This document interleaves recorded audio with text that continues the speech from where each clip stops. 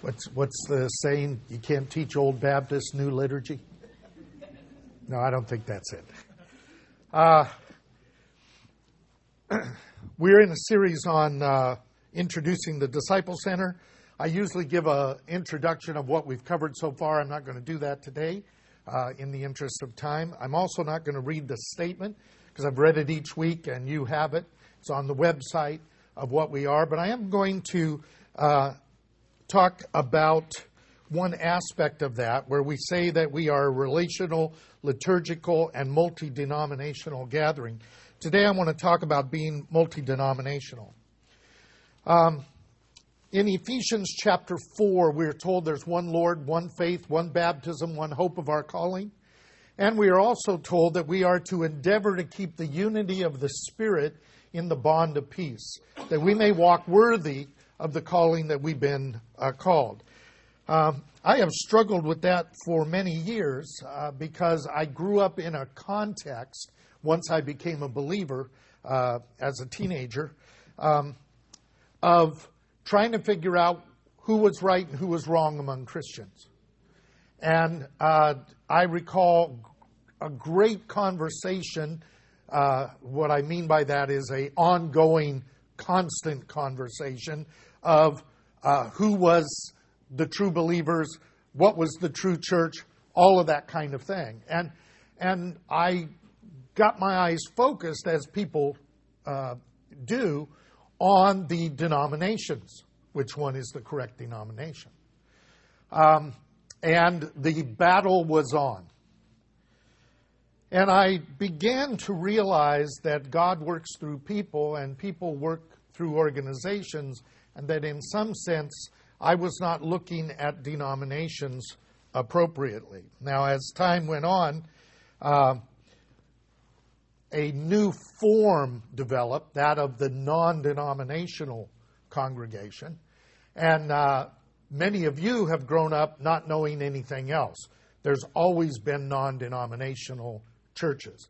But when I was a teenager, there was no such thing. Non-denominationalism was not represented as a viable congregational structure. It's very hard to do. It's like your children growing up without the internet. You know, you tell them, oh, we didn't have the internet, we didn't have email, we didn't have all of that, and they go, were the dinosaurs walking on the earth at that? I mean, they just don't get that. But I have lived from the time when there were no non-denominational churches. Now, that doesn't mean non-denominationalism didn't exist, just that there were no non-denominational churches. Non-denominationalism really came out of the idea of denominational Christians working together in parachurch organizations. Things like the Navigators, things like Youth for Christ. And since I became a believer in Youth for Christ and wasn't church-oriented, I was parachurch-oriented, I knew that everybody who belonged to the group, some of them were Methodists, some of them were Catholic, some of them were Nazarene, some of them were Baptist, and they had their little differences, but we didn't care because what we were doing was trying to function in a parachurch kind of framework. The thought that there would be a congregation or a idea that those things didn't matter wasn't in our heads. But what began to happen with the youth movement and with the anti-establishment idea and the charismatic movement and a number of things, the Jesus movement, was the beginning of what was called a non-denominational approach to Christianity.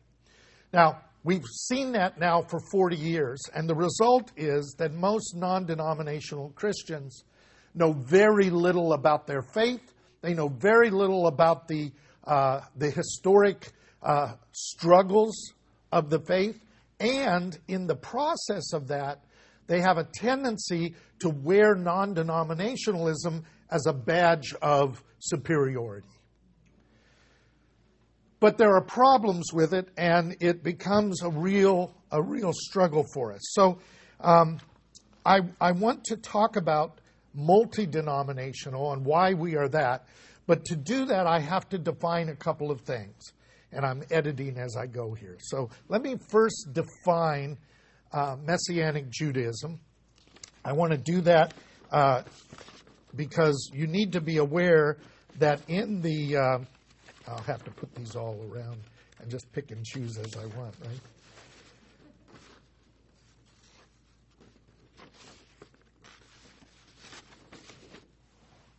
Messianic Judaism is a part of the Messianic movement.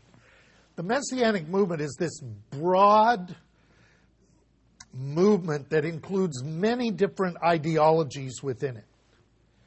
One of those ideologies is what we call Messianic Judaism.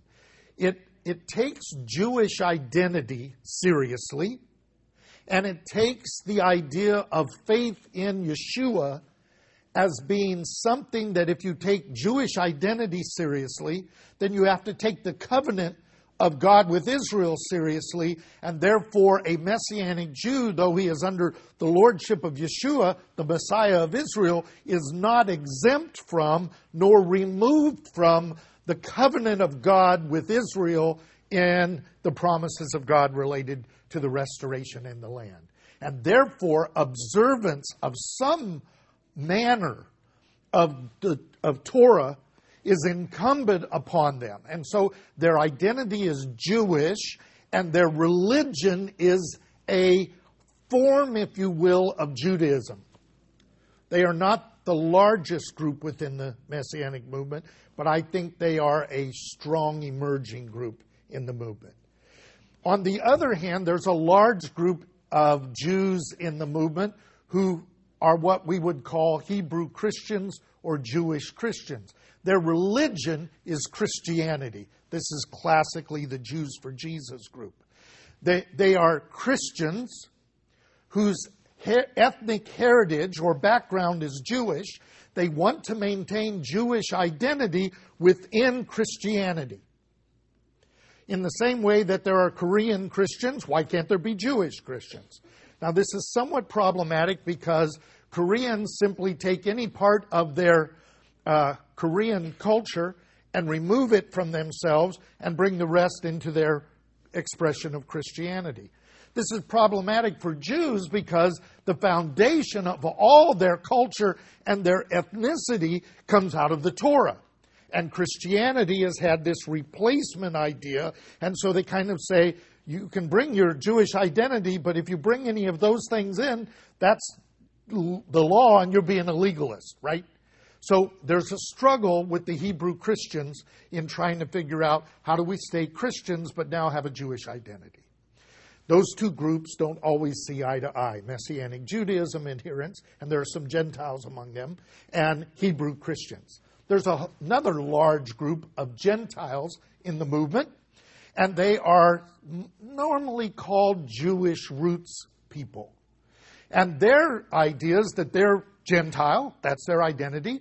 Their religion is Christianity, but they are struggling against replacement Christianity and trying to regain the Jewish roots and the Jewish foundation of this faith. Now, technically, we are part of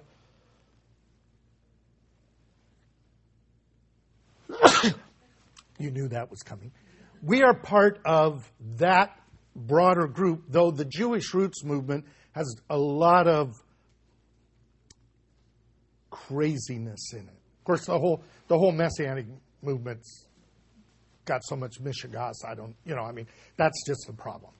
So they're very serious people, and then there are people that you go, you can't be serious, right, in that group. So I don't generally use that term. So what we are as a Judeo-Christian group is we are Judeo-Christian in that we are, again, trying to struggle with our Gentile identity coming alongside of Israel with a Christianity that is informed and shaped by Judaism, which gives us difficulty with replacement type Christianity. So I want to talk just a moment. I've talked about Messianic Judaism. Let me talk a moment about Judeo-Christianity. And I have to talk about the term itself. It's possible to use the word Judeo-Christian as, in a sense, a modifier of a more primary term. So we talk about Judeo-Christian values. We talk about America sometimes being a Judeo-Christian nation. What we're doing there is we're drawing from this kind of adjective Judeo-Christian, but we're really talking about values or nation or one of those things. That's not how I'm using the term. I'm using the term where Judeo is modifying the term Christian. So I'm talking in terms of Judeo-Christianity, which is a distinction from Pentecostal Christianity, Eastern Orthodox Christianity, charismatic Christianity, evangelical Christianity. I'm using the term Judeo to say that it's a Christianity that is connected to, influenced by, and relational to historic Judaism and the God of Israel and the Israel of God. That's what we mean, and that's why we use it. Because a lot of people say, why don't you just use Messianic Gentile? Or as some in the Southern Baptist Messianic Fellowship say, we're Messianic Baptists, which really confuses people. Because they don't know the difference between Messianic and Masons, and they go, how can you be a Mason and a Baptist, right? And I don't want to get into that, right? So the struggle here is to understand what we're trying to do. We are not, our religion is not Judaism, but it's very closely connected and dependent on that connection for us. But we are a form of Christianity. I believe Messianic Judaism and Judeo-Christianity are the real links between historic Christianity and Rabbinic Judaism. And we must maintain the distinction of connections between Messianic Judaism with its Jews and Gentiles and Judeo-Christianity with its Jews and Gentiles and the broader Judaism and Christianity. Which brings us to the struggle of denominationalism. And I'll answer anything I've confused you with at this point during the Q&A. So I just cut 3 pages into that. I want to read this so that you get a denomination as an organized and identifiable sect of a larger religion. Sectarian differences have always existed in religious groups. Human nature and variability makes sectarianism a certainty. In the early church, Paul would say, one says, I'm of Paul, I'm of Apollos, I'm of Cephas, I'm of Christ. They were already in somewhat sectarian mode, emerging. And he said, there must be sects among you, that those of you who are approved may be manifest. A lot of people interpret that as, we're going to break up into groups and then one of us is going to turn out to be right. He's not talking about that. He's talking about those variabilities are going to give you the challenge and the opportunity to maintain the unity of the Spirit in the bond of peace with people who don't see it exactly the way you do. Because uniformity is not unity. And so it's important for us to think not in terms of simple denominationalism or non-denominationalism, but in multi-denominationalism. In Second Temple Judaism, there were many sects. The ones most well-known are the Pharisees, the Sadducees, the Essenes, and the Zealots. There were others. And certainly the Nazarenes, that Jewish group that were disciples of Yeshua, who ultimately were the disciples and apostles of what is now the struggle of Messianic Judaism and Christianity. As those groups began to separate, and I don't have time to talk about the scholarship that's going on now, we're realizing now that a lot of our assumptions about the separation between Judaism and Christianity simply didn't happen the way we thought. It wasn't as hostile, it wasn't as quick, it was more a matter of kind of slowly pulling away from each other than it was this quick, a couple of movements and we're out. And it took several hundred years for that to happen. But what ultimately happened is two strains came out of Second Temple Judaism. One dominantly anti-Yeshuic, but very Torah-based, and the other one anti-Semitic and anti-Torah, but very pro-Messiah and Jesus. And while that's an oversimplification, we end up getting rabbinic Judaism and patristic Christianity in that sense. What happened over time is even those groups broke into sects or denominational differences. So traditional Judaism is moving along, and a group says, we need to do something with this, and the Reform movement grows out.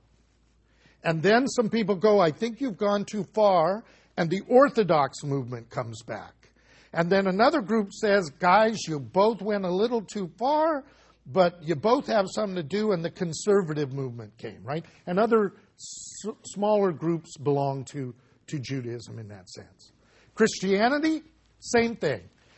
A little struggle over the nature of Jesus. How can he be divine and how can he be human? Does he have two natures? Does he have one? And one group called the Oriental Orthodox get kind of separated. These are the African Orthodox, if you will, and the Oriental Orthodox. And then after about 1,000 years of the struggle, the Eastern Church and the Western Church splits over both doctrine and I think language, cultural differences, Greek and Latin, and they split, and now we have Eastern Orthodox Christianity and we have Western Christianity. Then, of course, in a few hundred years from that, we have another split within Western Christianity as the Reformers separate from the Catholic Church and its centrality, and then there's a counter-reformation trying to clean up the Catholic Church, and now we have all these state churches. And the Protestants, for the most part, are connected to states, like the Anglican Church, the Church of England, the Lutheran Church in Sweden, right?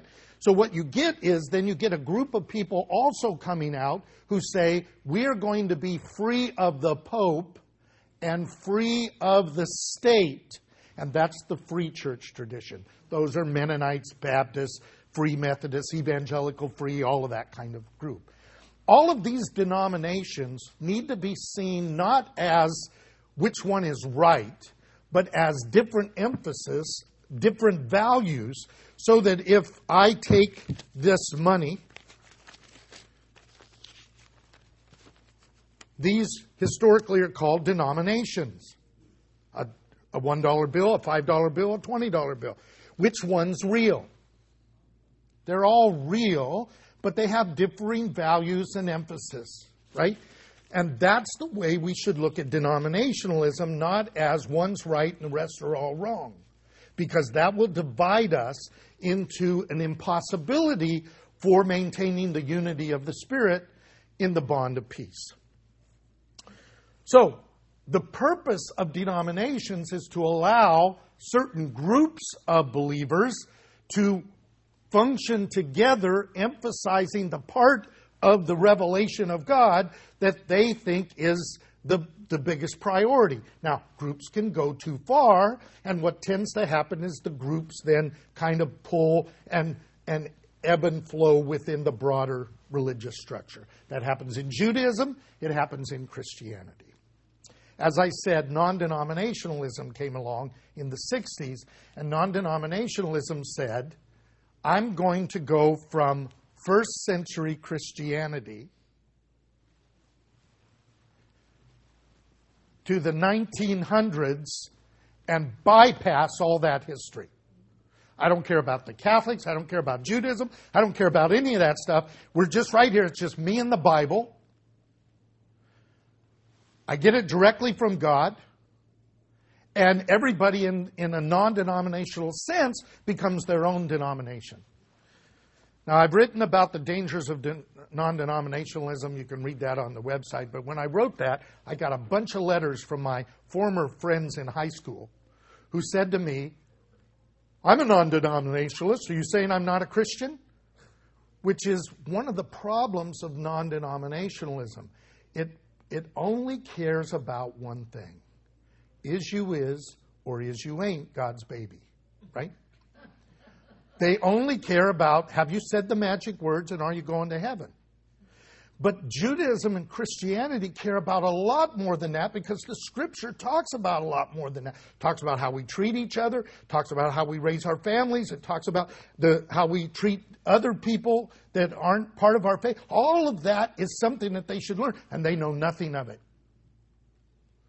So there's an ignorance that comes out of non-denominationalism, and I had to write back to them and say, look, if you're a Baptist, I can tell you if you're a good Baptist or not a good Baptist. If you're a Catholic, I can tell you if you're a good Catholic or not a good Catholic. If you're a Methodist, I can tell you if you're a good Methodist or a bad Methodist. But if you're non-denominational, I can't tell you if you're a good one or a bad one because there's no standard. Non-denominational means I don't have to believe anything that anybody else believes. I don't even have to know what they believe. I don't have to do anything that anybody else does because I don't know about it. It is not a healthy direction within the church. And it's taken over the free church because many denominational churches are trying now to be non-denominational churches. So let me define a non-denominational setup. I'm trying to be descriptive and not critical, though I am critical of it.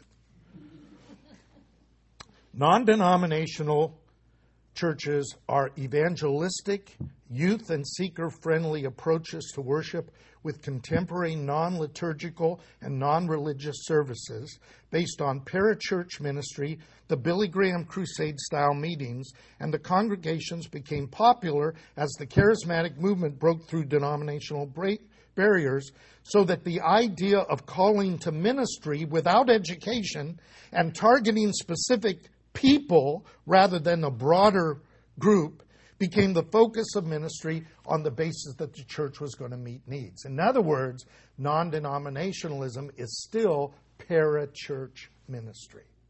They just don't know it. So, what happens is there's nothing to pass on to your children, because they will then grow up with their contemporary form, and they'll grow up with their contemporary form, and the faith, once for all delivered to the saints, is lost. So, I believe we have to return to what I call multi-denominationalism. If we only go denominational, particularly in the free church, then what we will do is we'll pick our group and we'll live isolated from everyone else. If we go non-denominational, we will lose our minds and our memories. Okay? So what is multi-denominational? It's not an attempt to be all things to all believers, but it is a decided attempt to understand our differences, looking first at what others are doing that is right rather than what they're doing that is wrong, and incorporating that into our own expression. Let me give you an example. I don't know if this will help you. How many of you are familiar with the term mixed martial arts? Okay, so this example will work. Mixed martial arts didn't exist when I started in the martial arts. You either were in judo, or you were in karate, or you were in aikido, or you were in savate, or you were in one of those. You learned a whole system, and then we argued about which system was better. And then somebody got the idea, in part because of some fights that were being done. They put people in a cage and see which one worked. And the ones that tended to work the best were the jiu-jitsu ones, which is my art. And the reason for that is jiu-jitsu is one of the parent arts. And so you're trained in all of those forms. But they are brought together with a cohesive structure. What began to happen was people began to say, I like that guy's punch and that guy's kick and that guy's throw and that guy's choke, and I'll put those together and make my own. They became non-denominational martial artists. It's a hometown buffet approach to martial arts. Just like non-denominationalism is a hometown buffet approach, I'll just eat what I want and ignore the rest. Most of the people who do mixed martial arts aren't very good. Because the way we used to do the mixing of martial arts is you went all the way to the black belt in one system and you knew that system. Then you looked at the other systems and said, I like what they do. And you borrowed that, adapted it into your system so that your system still worked. But when I was a kid, people made jalopies. They took parts from all kinds of cars and put them together. Some of them ran, some of them didn't, right? The problem of putting things together without thinking through systematically and putting them into proper relationship is you destroy the integrity of the individual thing and you have something that doesn't work.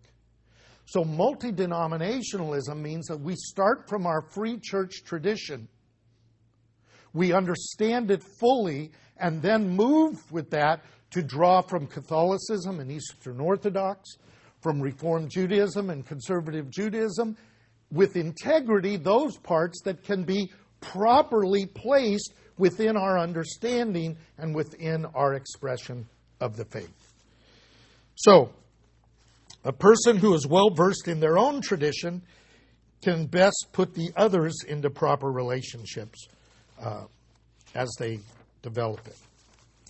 So, what the Disciple Center is an attempt, based on my own work, to look at the common religious faith and practice found in Judaism and Christianity and their various denominational forms. And within our own foundational structures as Baptists, to pull that in together and make use of it. And why Baptists? Because there is a freedom at the local church level among Baptists that allows us to do this without me getting defrocked or up on a heresy trial, right? So Baptists have the freedom to be a heretic, so you have the freedom to be a disciple. And that freedom allows us to struggle with that. Be much more difficult in a centralized denominational system to do some of these things.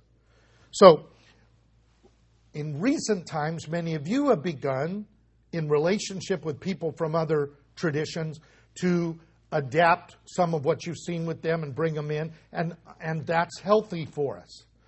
As long as we don't do what we don't understand. We first need to understand, and then we need to do that. So, we benefit as a community when this kind of multi-denominational approach is taken. But it's not organizational, okay? And it can't be done by reading. You can't just read about another denomination. You're going to actually have to make friends of Orthodox Christians and Orthodox Jews. You're going to have to make friends of Roman Catholic Christians and of Reformed Jews. You're going to have to know people so that you can authentically talk to them. Because if you read about it and just do it in a book, it doesn't work, because we're learning a discipleship, a lifestyle, and the lifestyle is broader and more depth than what you get from a book. A book can get you introduced to terms and concepts, but you have to live this, you have to practice it if you're going to really incorporate it into your life. Now, having said that, I just have one more little piece, and then I'll be done. So I pulled this all together. Hopefully it's not total chaos. I want you to turn with me to Romans chapter 14.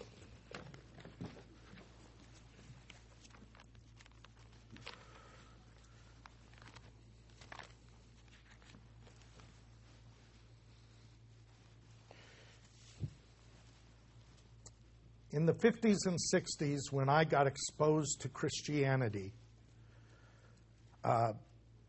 Pentecostals thought that Baptists didn't have the Holy Spirit. Baptists thought Catholics couldn't possibly be saved because they were worshiping idols. There was a caricature of people because we didn't know them. And even families that had multiple denominations in their family, those people didn't speak to each other. You know? And yet, a major part of this faith is found in all of those denominations. So we actually have more in common than we have what divides us. But if we emphasize what divides us, then we lose our sense of kinship and community with those others. So the Apostle Paul, I think in some context related to this, says, "Now accept the one who is weak in the faith, but not for the purpose of passing judgment on his opinions." We're all in process. You and I are all growing in grace and in knowledge. And we need to accept one another, even though some of us are going to react to some expressions of the faith strongly and others weaker, and we're not going to be at the same place. And he talks about we stand before our own Lord. Let me tell you something that's really a problem. If I am coming into the mainstream of Judeo-Christianity, and I'm coming from a very, very rigid fundamentalist thing, and I'm experiencing that there is more grace than that, I am walking this way. If I come from a perspective, or let's say someone else is coming from a perspective of absolute grace, and they're so open-minded that their brains have fallen out, right? And they realize there needs to be some structure, and so they're walking this way. So this guy's coming from everybody does what's right in their own eyes. This guy's coming from if you do one thing wrong, you're going to hell, right? It looks like they're walking in opposite directions. They're not, because they're headed here. So when you see a brother or sister and you can't agree with them, be careful. They may be react, and you might go from this kind of rigidity to this kind of laxity and then realize it's a problem. And he may go from here over to here and say, "Oh, I'm going to become a ultra fundamentalist," and then go, "Wow, that wasn't good." And so we're going back and forth. We're going to be unstable. It's a struggle. We have to give each other mercy and grace. And we have to remember that we're not coming from the same place. So our patience with each other has to be the kind of patience that God has with you when you do that stupid thing. And you've done it. I've been on both sides of Calvinism. I've been on both sides of Pentecostalism. I've been on both sides of inerrancy. I've been on both sides of just about every movement that can be done, because I'm one of those who can't just go with the crowd. I've got to explore everything. And of course, when I'm exploring, people go, "Oh, he's off into something else now." But when I come out, I have a better understanding of the whole. And hopefully, you're getting that same thing. We are multi-denominational because it gives us a fuller toolkit of the Judeo-Christian faith and allows us to know what our brothers and sisters in the various sects of Judaism and Christianity are doing, why they do it. Doesn't mean we always agree with them, but we understand, and where we can walk together, we walk together. And where we can't walk together, we know why we're not walking together without having a shouting match. You know? Somebody puts a food I don't like on a plate, I simply don't eat it. I don't go into a diatribe about why that should never be eaten. I got in real trouble one time. I was just joking. But I mentioned that I don't like... What's the ice cream that's chocolate, vanilla, and Neapolitan? I said Neapolitan is satanic. And anybody who eats it can't possibly go to heaven, or something like that. I was with my family. Well, my brother and his wife go, "I like Neapolitan ice cream." So then I was in trouble. I thought it was just being, you know me. I think I'm funny. Apparently, my family doesn't think I'm funny, right? But those are the kind of things that can happen where somebody says something and we're reacting to all of that kind of thing instead of knowing what we really are about. Okay?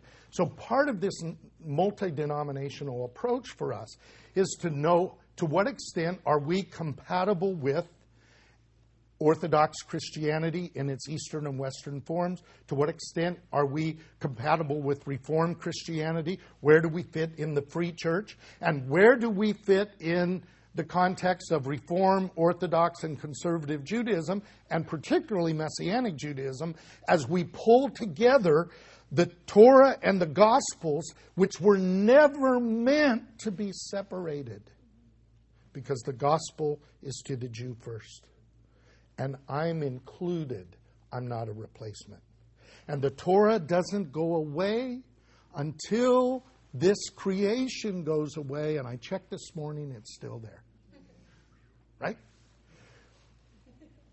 So, we have to walk with those who are reasonable and those who are not reasonable.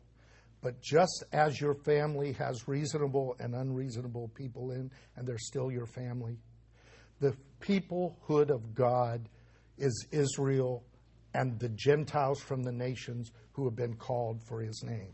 And our goal is to walk worthy of that calling in the unity of the Spirit, not organization, unity of the Spirit in the bond of peace. So let me say my conclusion. The Disciple Center is an attempt to be faithful and authentic in our expression of the Judeo-Christian faith, informed by the two great religions, Judaism and Christianity. We are established in the Free Church tradition with a Messianic perspective, and we seek a unity of the Spirit informed and expressed by all of the traditions established by disciples who have sought to trust and obey God as revealed in the Scriptures and following the Lordship of Jesus. Let's pray.